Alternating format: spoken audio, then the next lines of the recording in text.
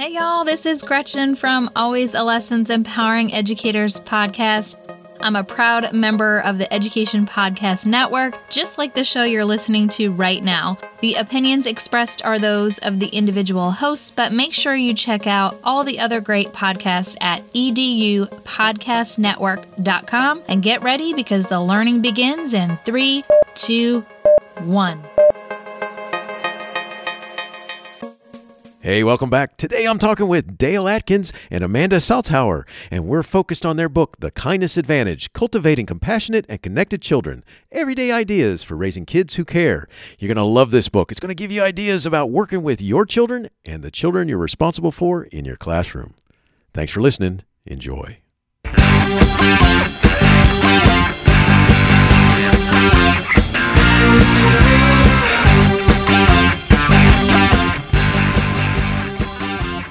You are listening to Teaching, Learning, Leading K-12, a podcast for educators, helping you help kids achieve their dreams. And now here's Steve with this week's show.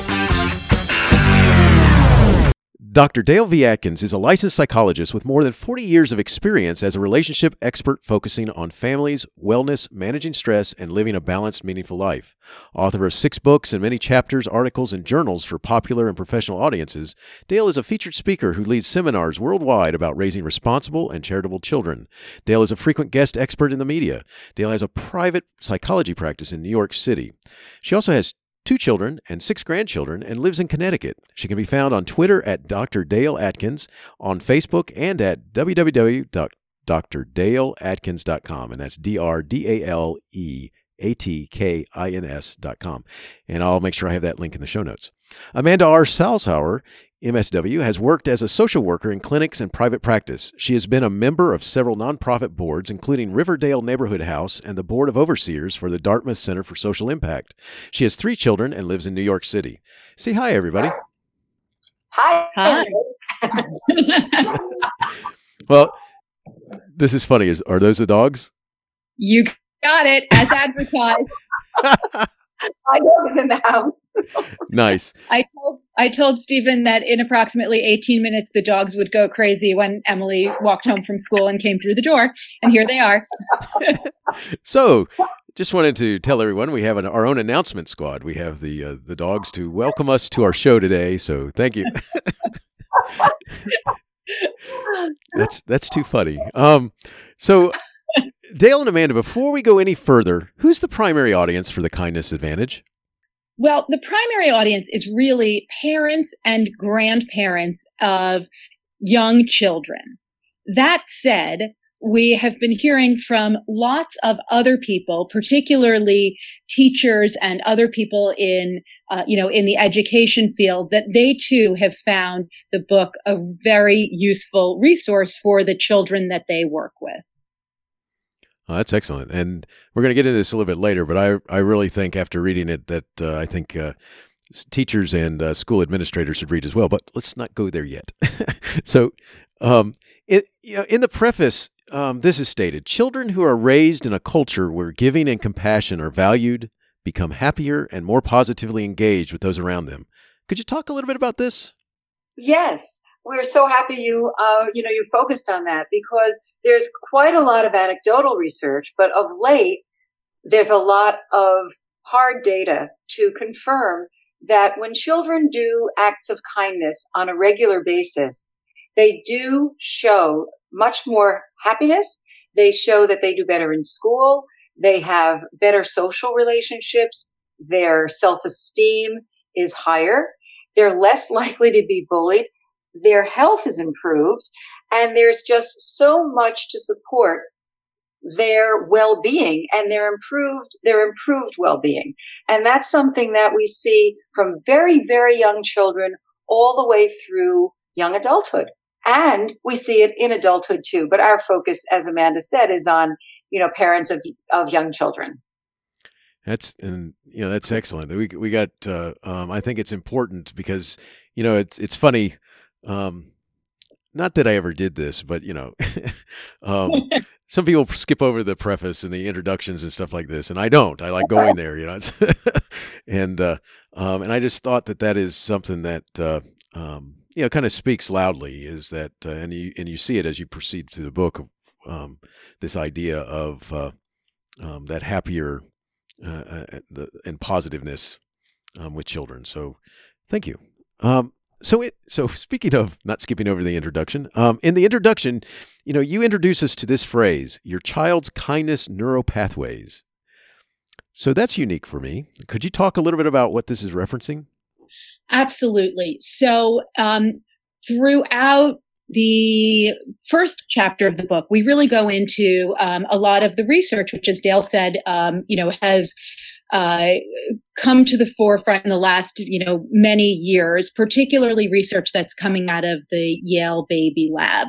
And what they have shown with babies as young as 3 months old, gives us evidence for this notion that that kids are hardwired for kindness, and that, it's sort of there in all of us. But with regular practice, we can create these kindness habits that will really last a lifetime. So it's kind of this combination between, the nature and nurture. So it's in there. We have the science that shows us that now, but as parents, grandparents, teachers, we have a responsibility and an important role to role model kindness so that kids really develop these habits. Oh, that's excellent. So, so basically, I mean, what we're talking about here is that kids are born with, I don't know if born's the right word, but when we start out, well, I guess we are born, right? We're not hatched.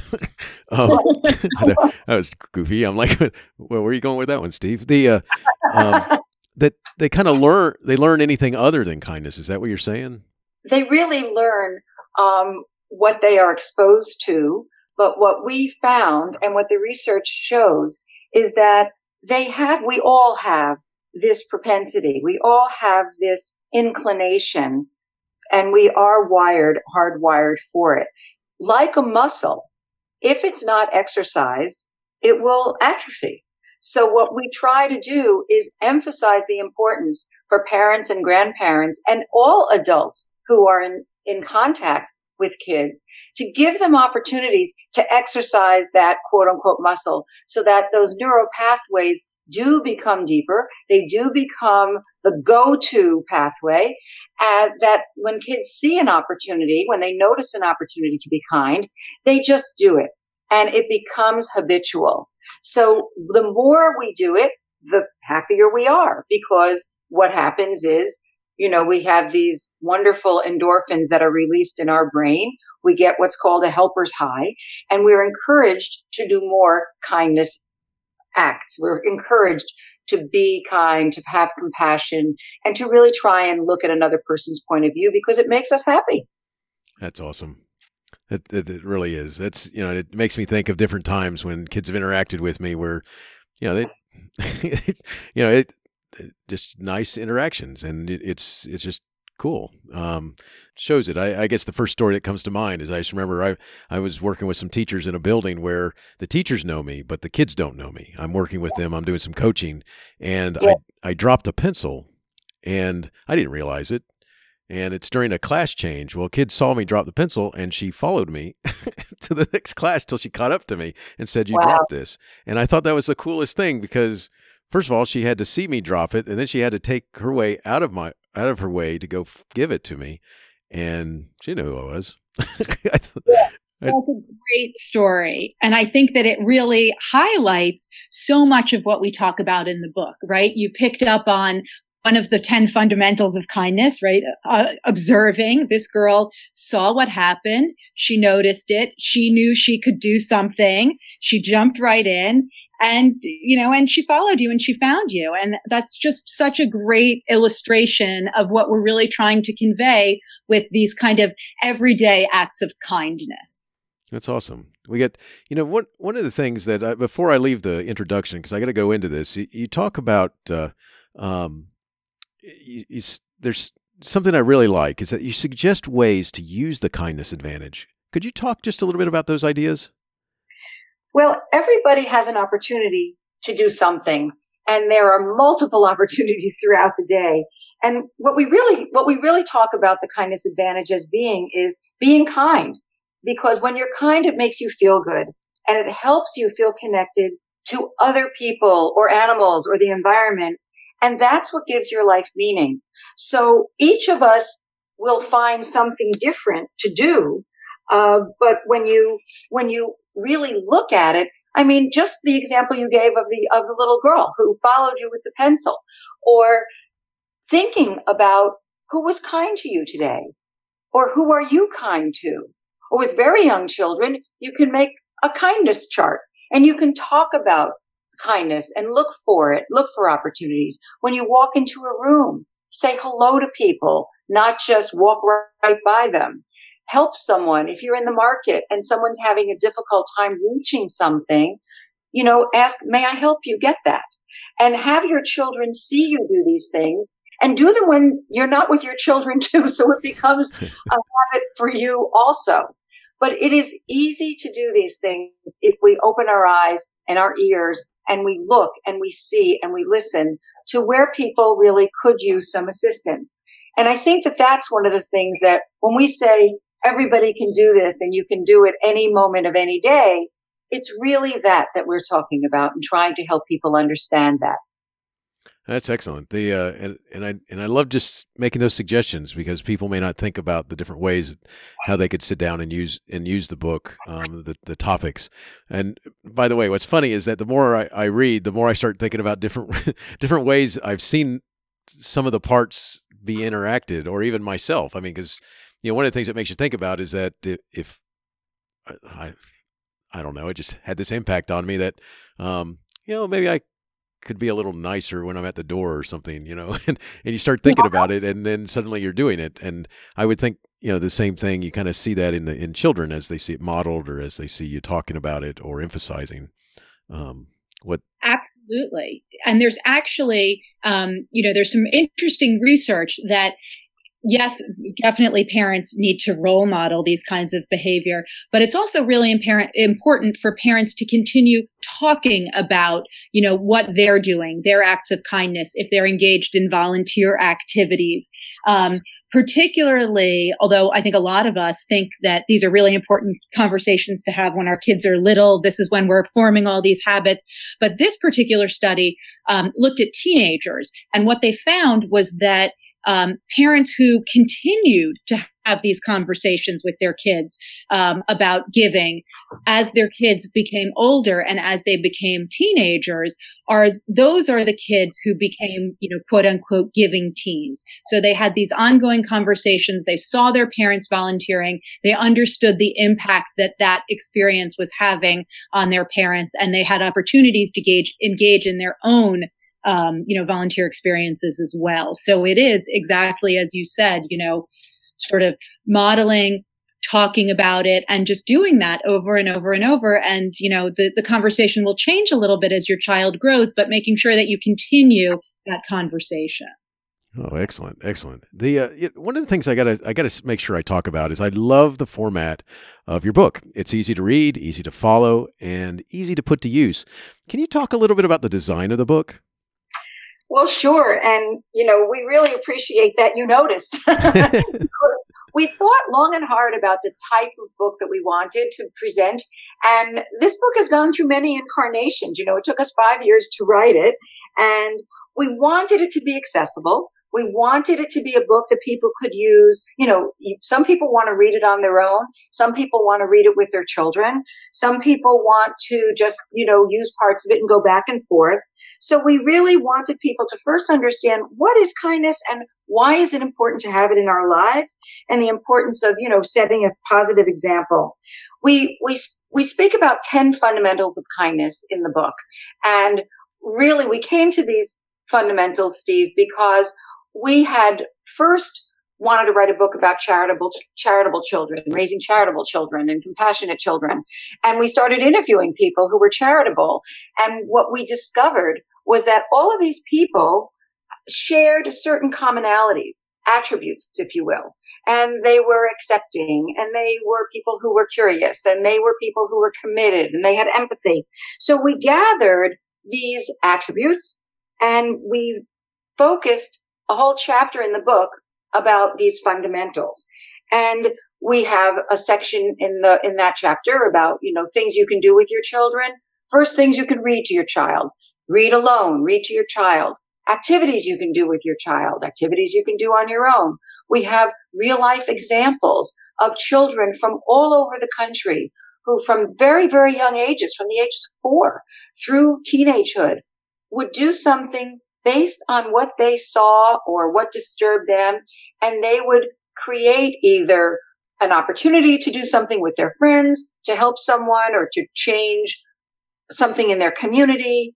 Some little girl who was 6 did something because she wanted to get dogs bulletproof vests. Someone else wanted to get books donated to libraries. Someone else wanted to work with children in shelters. And their parents were very supportive of them in trying to make these things happen. We have approaches to tough conversations, because there's always conversations that you don't want to have. And we thought we'd give a little example here and there of tough conversations that all of us have with our kids. We wanted to give opportunities and ideas for how you find formal experiences, volunteer experiences with young children, with older children, how you might take a volunteer vacation, or, where do you start? We have a whole chapter on relaxation.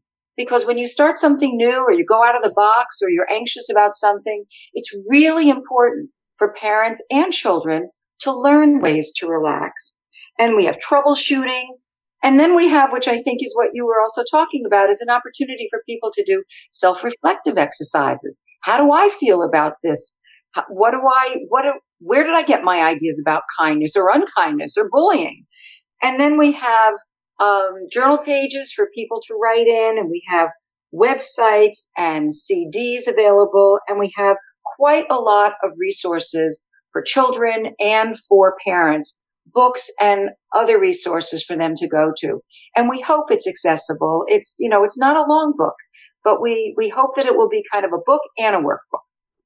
Oh, it's awesome. It comes across perfectly like that, because it allows you to reflect on what it is that you've read. It doesn't feel like it's too cumbersome or that there's too much there. And to me, it's going to make that, it's got a nice feel for a good resource that you're going to want to dog ear and mark and write on and refer back to. So kudos. Thank you.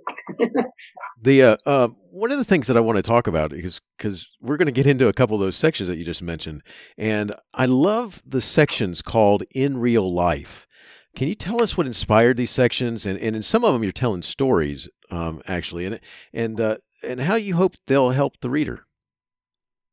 Absolutely. So I think that there were a couple of things. One is, the real life stories. Is that what you're referring to? Yes, correct. Okay, great. I just wanted to make sure, because then I know we have another section with some of the examples of tough conversations and roadblocks. But so really, one of the most inspiring things for us as we were writing this book was coming upon all of these incredible kids, and they're kids who are as young as 4, 5, 6 years old up through young teenagers. And then we have a whole bunch of other stories that we actually didn't include in the book. And these are kids all across the country who are doing incredible things. Some of these kids are doing, there's one example of a little girl who, in her kindergarten class, the kids were doing a service project, and she decided she was going to collect cans, and the money was going to go to a local shelter where it would buy meals, a local soup kitchen, where, the money that she got from turning in these cans would buy meals. And this really went viral, so to speak. This was a 5-year-old girl, and people started hearing about what she was doing, and they would bring her their cans, and it really became an inspiration for an entire community. And we love the fact that this is a little girl who saw a need in her immediate area. And even though she was really little, understood that there was something she could do to make a difference. So, our goal in including these stories was to give people an example of what other kids are doing. And to inspire them to take, sometimes it's an injustice that they see. Sometimes it's something that they're connected to. Sometimes it's a child's passion. So, for example, there's another real life story of a girl who's 11 years old named Olivia, who loves to draw and paint. And her grandparents lived on the Gulf Coast. And after the oil spill, she was really upset to see what was happening to these birds. And she realized, you know what? I have a passion. I have a talent. I'm going to draw pictures. And she worked with the Audubon Society, drew these pictures, sold them, ultimately published a book of her drawings of birds, and raised hundreds of thousands of dollars through the Audubon Society that went to clean up in the Gulf Coast specifically to help birds and other animals. And so again, this is an example of a kid who is doing something that's really changing the world and having an impact. And so, through the kind of cross section of stories, we want to give people an idea of how kids come up with these projects. Sometimes it's, as I said, through an injustice. Sometimes it's following a passion.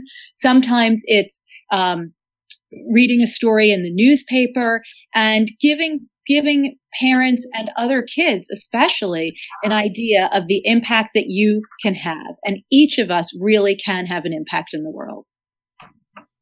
Oh, it's excellent. I think the stories fit so well in the book, and they make you think a little bit about what you've been reading, and where I think we're hopefully what I think is where you're trying to drive the reader to. So hopefully that's what you meant about imagining things. You got it. And since we have, typically 2 stories with each of the 10 fundamentals, we try to give you a glimpse at, the fundamental in action, so to speak. And I think it does. It works very nicely, and it's a nice touch there. So one of the things that I would like to get to, let's go to a couple of specific chapters. In chapter 4, and you call it Approaching Tough Conversations. And for the audience, you haven't looked at this yet, but they have these little sections where they have a couple different ideas about what a tough conversation might be with a child. And just as a note, one of the ones that really kind of stands out to me is like this. And so some of them are a little deeper, I guess, than others. This one, a parent in your child's class dies. There's a type, as well as what it's, I was trying to find the one specifically that I wanted to share right here, besides that one, because we go from, just like this. Here we go. Your child asks how come some nights Annie stays at her mom's and other nights at her dad's. So there's a couple examples of some tough conversations. And by the way, with this, we're recording this right before Thanksgiving. And I remember when one of my sons was a lot younger, and we're sitting at the table, and suddenly it dawned on him that the turkey sitting in front of us might be a turkey. So there's another one for you.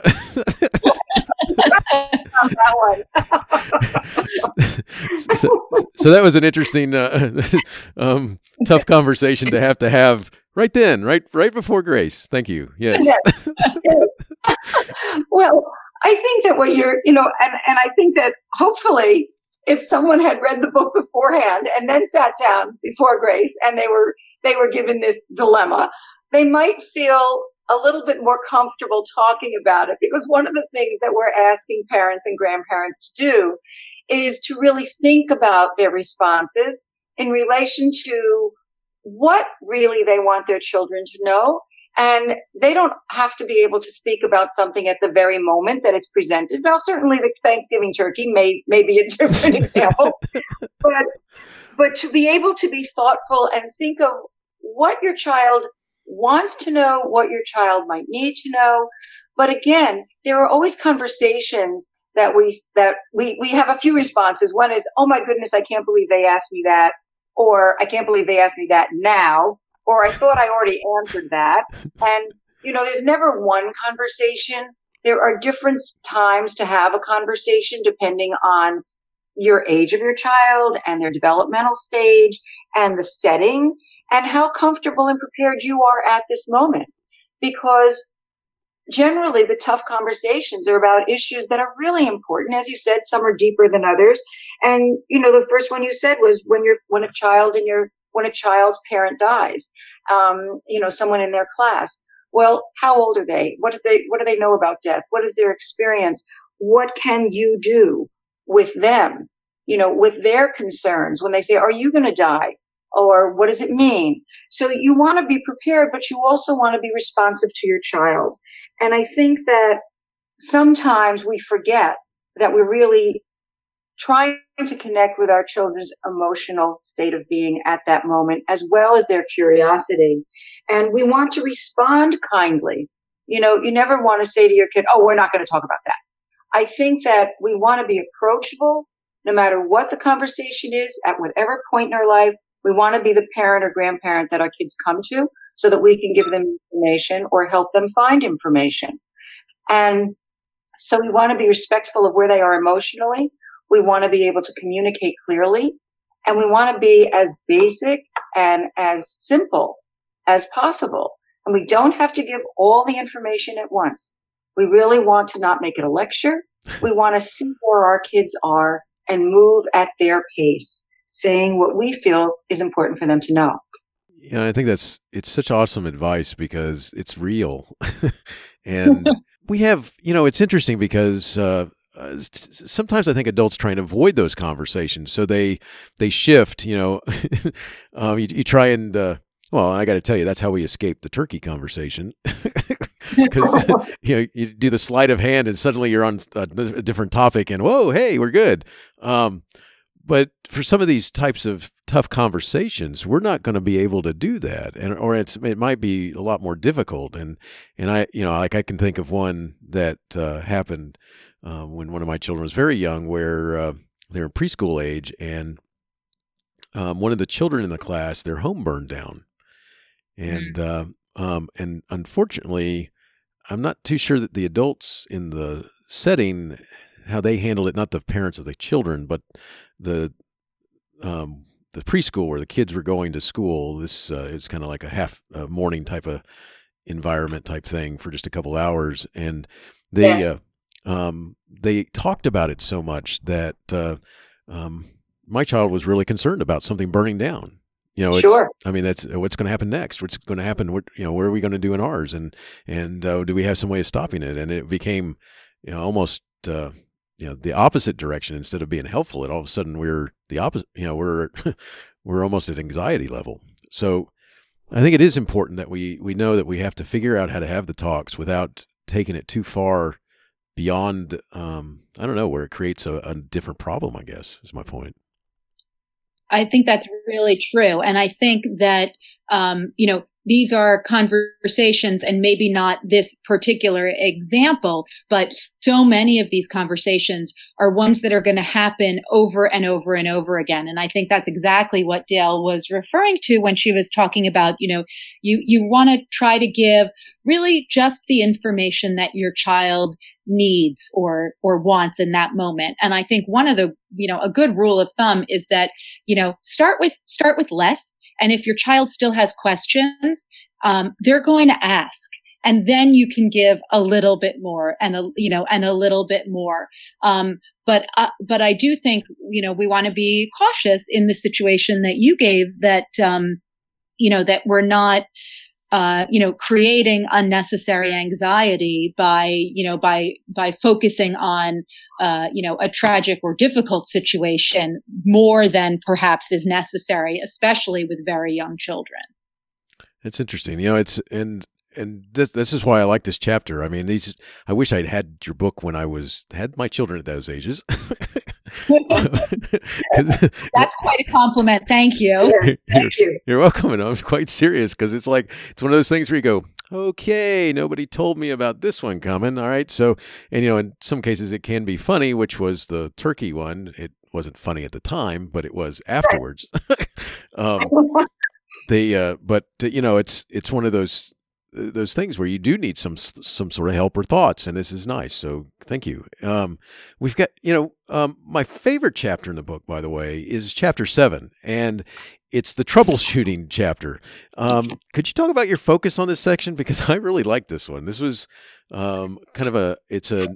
first of all, what I'd like you to say is where the idea came from. Was it always planned, or did this come out of writing? It came out of living. And we're so glad you like it, because there are so many challenges in life, and there are so many opportunities to say what you think is the right thing, hopefully. And there's so many opportunities to say, oh, I wish I didn't say that, or I wish I knew. I think one of the things that we wanted to try and get across in this chapter is to try and help families, try and help parents and grandparents look at something through the eyes of their child and really have empathy for their children.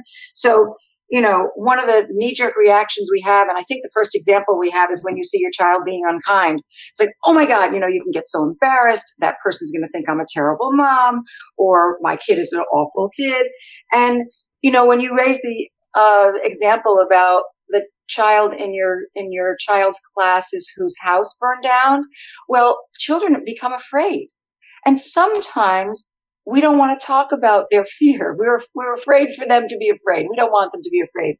But sometimes, like, for instance, if your child's unkind, they may be afraid of another child, or they may be afraid of a situation, or we want people to try and understand the roadblocks, and then we can troubleshoot more effectively. So there are lots and lots of examples of what happens when you have a roadblock, when you have, try and have patience. Try and see if your child is ready for a conversation that you want to have with them. And, this is a book about kindness, and we're always talking to people about try this with your child or try that with your child. Well, you may say, I really love the idea of my kid volunteering in this particular setting. And then your child has absolutely no interest in volunteering at that setting. And you try and push and try and make it more attractive. But really what we want to do is help parents troubleshoot for themselves and say, this is not the right fit for my child. It would have been nice because it's my fit, but how can I really try and understand what would be a good fit for my child without being disappointed, without showing disappointment, and trying to understand our feelings as we move through this whole kindness world. And there are lots of, there are lots of roadblocks. Like, you may be doing something and it's not right for your kid. Or as something happened recently, we were on a radio show and we used an example of a child who was a wonderful singer and wanted to get some friends together and sing with some friends at an assisted living facility. And it was really a great experience. And the host of the show thought that was a great idea and wanted her daughter to do the same thing, but her daughter wanted none of it because she didn't like the idea of being in this nursing facility. And so we tried to help her work through that with her. So we think there are roadblocks because there's always roadblocks, but they're just roadblocks. It doesn't mean that we can't get through them. And how we get through them is really helpful as far as developing patience, empathy, respectful communication, and kindness to ourselves and our kids. And I think if I can just add on one comment, I think something else that we hope comes across in, in this chapter, which we say frequently when we speak, is that, nobody as a parent or, as a person in general does the quote unquote right thing all the time. And we want parents to, as Dale said, be kind to themselves and realize, you know what?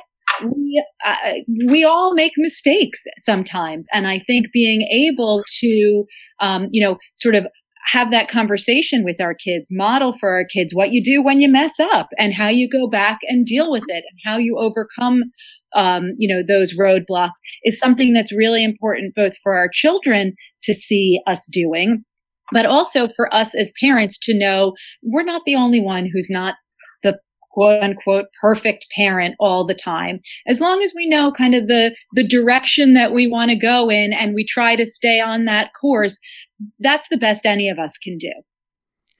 That's awesome. That's awesome advice. I have to say this real quick because you said something before that made me kind of it thinks about how it makes you think about how you interact. And you said the thought about showing and making sure you don't show your disappointment.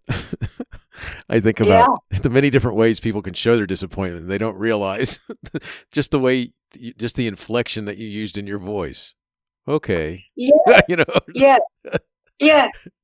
And also, you can also, depending on the age of your kid also, I mean, kids look, they pick up on everything. They're like, mind readers. And they're much more attuned to the nonverbal communication and the tone and our body language. And they're watching and they're listening all the time. So you want to try and be as honest and open as you can, and also own it. If you are disappointed, I'm kind of sorry because I thought that would be a good fit for you, but it's not. So let's find something that's really better for you, right? Right. Since I thought it was a good idea to volunteer there, maybe I'll volunteer there. And also what is right for one child in a family is not necessarily right for each child in the family. And you really have to try and understand what would be a good connection for your child. What would they like to do based on their passion? Some kid may want to do something alone. Another may want to do it with a friend. Some kid may want to do something every week in a community. Somebody else once every month. Everybody's different. The idea is to try and find something that's not burdensome, that is contributory to your child and you as a family, feeling really good about being a force of good in your community, in your family, and then in your community and in the world. That's awesome. It creates such good, this chapter and all of them, they create great opportunities to talk with somebody about, hey, this happened, and this is what I'm thinking about. My response should be or not. And that's why I like it when you're talking about there is no perfect, really, just the perfect way to do things, or we can't be perfect. But just getting some thoughts about how to deal with it is so helpful. So let me ask you this: why should a teacher or school administrator read The Kindness Advantage? Well, I think there are a couple of reasons. I think one is that teachers and school administrators spending so much time with kids during the course of the day, the course of the year, really have an incredible opportunity to help model and teach kindness and empathy, and compassion and acceptance, and so much of what we talk about in the book. And I think that although sort of our original thought was that this really was a parenting book, so to speak. I think that especially having spoken to so many teachers now and school librarians and, all kinds of educators who interact with kids on a day-to-day basis, the messages and often the suggestions and exercises are totally relevant and adaptable to a school environment and a classroom environment. So I think that, kind of the dual, sort of messages are that, teachers and educators are tremendous kindness role models and role models of all sorts for kids. And the book is really, the way, as you were so kind to point out, the way it's written and designed, it's to be accessible. And there's so much that teachers, particularly in nursery and early elementary school classrooms, can just kind of use right from the book, within their classrooms. And, we really hope that they do, as well as sharing some of the real life stories, because I think those are, anecdotes and messages that kids can connect with. I would add something also. As Amanda was speaking, it occurred to me that and this has come up with some interviews that we've had, to tell you the truth, I think another reason why it's so important for educators to be role models and to be kind to the children in the classes that they teach and have, interactions with, is there are so many children who are in homes where they're not treated kindly and where they don't feel good about themselves. And it's an opportunity for these children to be exposed to people who see their value and who want them to be in an environment where they feel safe and where they can try something with where if they fall on their face, it's okay, that they don't feel as if they're failures. So it's another home, if you will. It's another place where these kids can learn to be valued. And I think that's another reason why teachers, superintendents, principals, the custodians, the people who work in the cafeteria, when they're kind to these kids, they may be the only person who's been kind to that kid for that day. And that's a really important role. That's awesome. I mean, that's exactly where I would be going with this, is that I think that just because of the roles we're in and the type of interactions you have with kids, I think this hits the nail on the head with this, because, you just never know. And I got to tell you, I was a high school history teacher, and from high schoolers and then I coached, eventually I coached little kids all the way through high school kids in soccer. And so the different ages, it's amazing that the older they get, you still run into the stuff that you've got to have. You got to make sure you're practicing your understanding of their types of behaviors and the type of kind responses you're going to have, so you can model that type. Because sometimes it's just, you just got to be able to figure out how to go with what they've said. And that's why I want to get back to the chapters that I loved, is that, you end up with, you never know what a child's going to say. And, yes. And so that's going to create those tough conversations, and you never know when you're going to end up one of those situations where you just need some thought to try and figure out, how do I deal with this? And it comes up at all ages. Uh-huh. So absolutely, that's good stuff. So, so as we're getting ready to close out here, if someone wanted to connect further, we talked about this before, but I just want to reemphasize it here. How would they connect with you guys? Where would you send them? The best way is probably through our website, which is www.thekindnessadvantagebook.com. And there's lots of information on the website about the book, about us, about, upcoming speaking events, some articles. But really one of our favorite parts of the website is a page called Share Your Story. And what we hope is that, people will go to the website and write up a brief description of either, a kind encounter that they were part of, something their child did, if they're involved in an activity with their child that, that they thought was really terrific or that worked really well that they'd like to share, or if they had a tough conversation that they want to share and it went really well, or maybe it didn't go so well. But any of those kinds of experiences, we'd love to hear about. And we hope that, that particular page on our website will be a resource for people who are looking to connect with other like-minded families who are engaged in, kindness activities. Excellent. And I'll make sure that page is also highlighted in the show notes, not just the website, but also then that page for sharing your story. So good stuff. So I got two last questions here, which are just things I like to ask. So the first one goes like this: if you were given the chance to talk with 100 brand new teachers who haven't started teaching yet, what advice would you give them? Who wants to go first? I'll go first. I would impress upon them the importance of taking care of themselves and in being kind to themselves, so that they really have a full reservoir from which to draw. Because with all of the children and all of their other peers and all the parents that they're going to deal with, they need an enormous reserve of kindness, and they need an enormous reserve of patience. And I would ask them to do that first.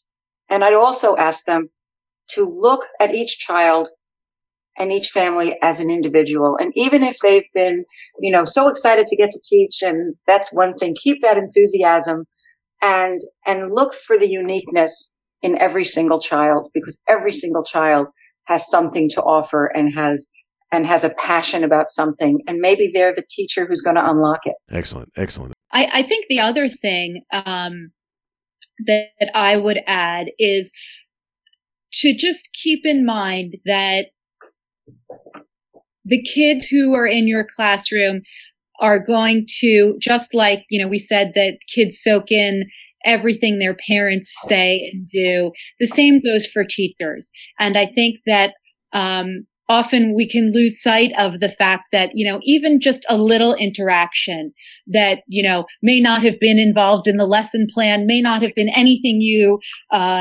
foresaw happening during a particular day, is an interaction that really may impact a child. And I think it's often those, I guess for lack of a better word, unscripted kinds of interactions that really are genuine, that have the potential to impact kids in a really deep way. And I think once you take care of yourself and have those resources, which I think is so vital as well, to really just keep in mind and be open to all of those little interactions that happen. Nice. Very nice. Well, here's my last question. Do you have a teacher in your past who made a difference in your life? If given a chance to say thank you, who would it be, and what would you say? I do. And it was Miss Stevens, and I was in 4th grade. And Steve, I haven't thought about her until this moment in I don't know how many years. And I think that what I would thank her for was for always greeting me with a very warm smile and asking me how I felt this morning as I walked through the door. Nice. And she did this with every kid who walked into her classroom. How did they feel today? And this was an awfully many years ago, and a lot of people weren't talking about feelings. But Miss Stevens asked me in 4th grade how I was feeling, and she set the stage for learning because everybody in her class kind of was ready to learn. I don't know. I can't put it into words other than those. It was a great word. And I would say that mine is Mrs. Jennings, who was my high school French teacher. And I was very strong in some subjects in school and really not so strong in others. And Mrs. Jennings is somebody who never let me get stuck on stuck on the challenges, and always helped me keep things that I might have been struggling with in school in perspective, and made sure that I didn't think that those challenges or failures defined who I was as a student or as a person. And I will forever be grateful to her for that. Excellent. Excellent. Thank you both for sharing. That's good, very good stuff. That's, it's funny. And I like the thought that, not having thought about the person for that long, but it's cool. See, they make an impact on you, and it's so cool that you never know what might bring those thoughts back. So thank you both for sharing. You're welcome. So Dale and Amanda, thank you so much for talking with me today about The Kindness Advantage, Cultivating Compassionate and Connected Children. I love the book and its message. Thank you so very much, and I wish you the best. Thank you. It was really a joy speaking with you. Thank you. Teaching, Learning, Leading K-12 is excited to be a member of VoiceEd Radio. VoiceEd Radio, your voice is right here. Teaching, Learning, Leading K-12 is a proud member of the Education Podcast Network. Podcasts for educators, podcasts by educators.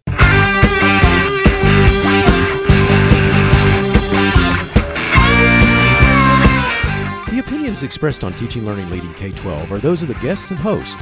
Teaching, Learning, Leading K-12 is intended to share ideas, advice, and suggestions for classroom teachers and school administrators. Teaching, Learning, Leading K-12 is produced for educational purposes. Thanks for listening, and I hope you'll share it with your friends.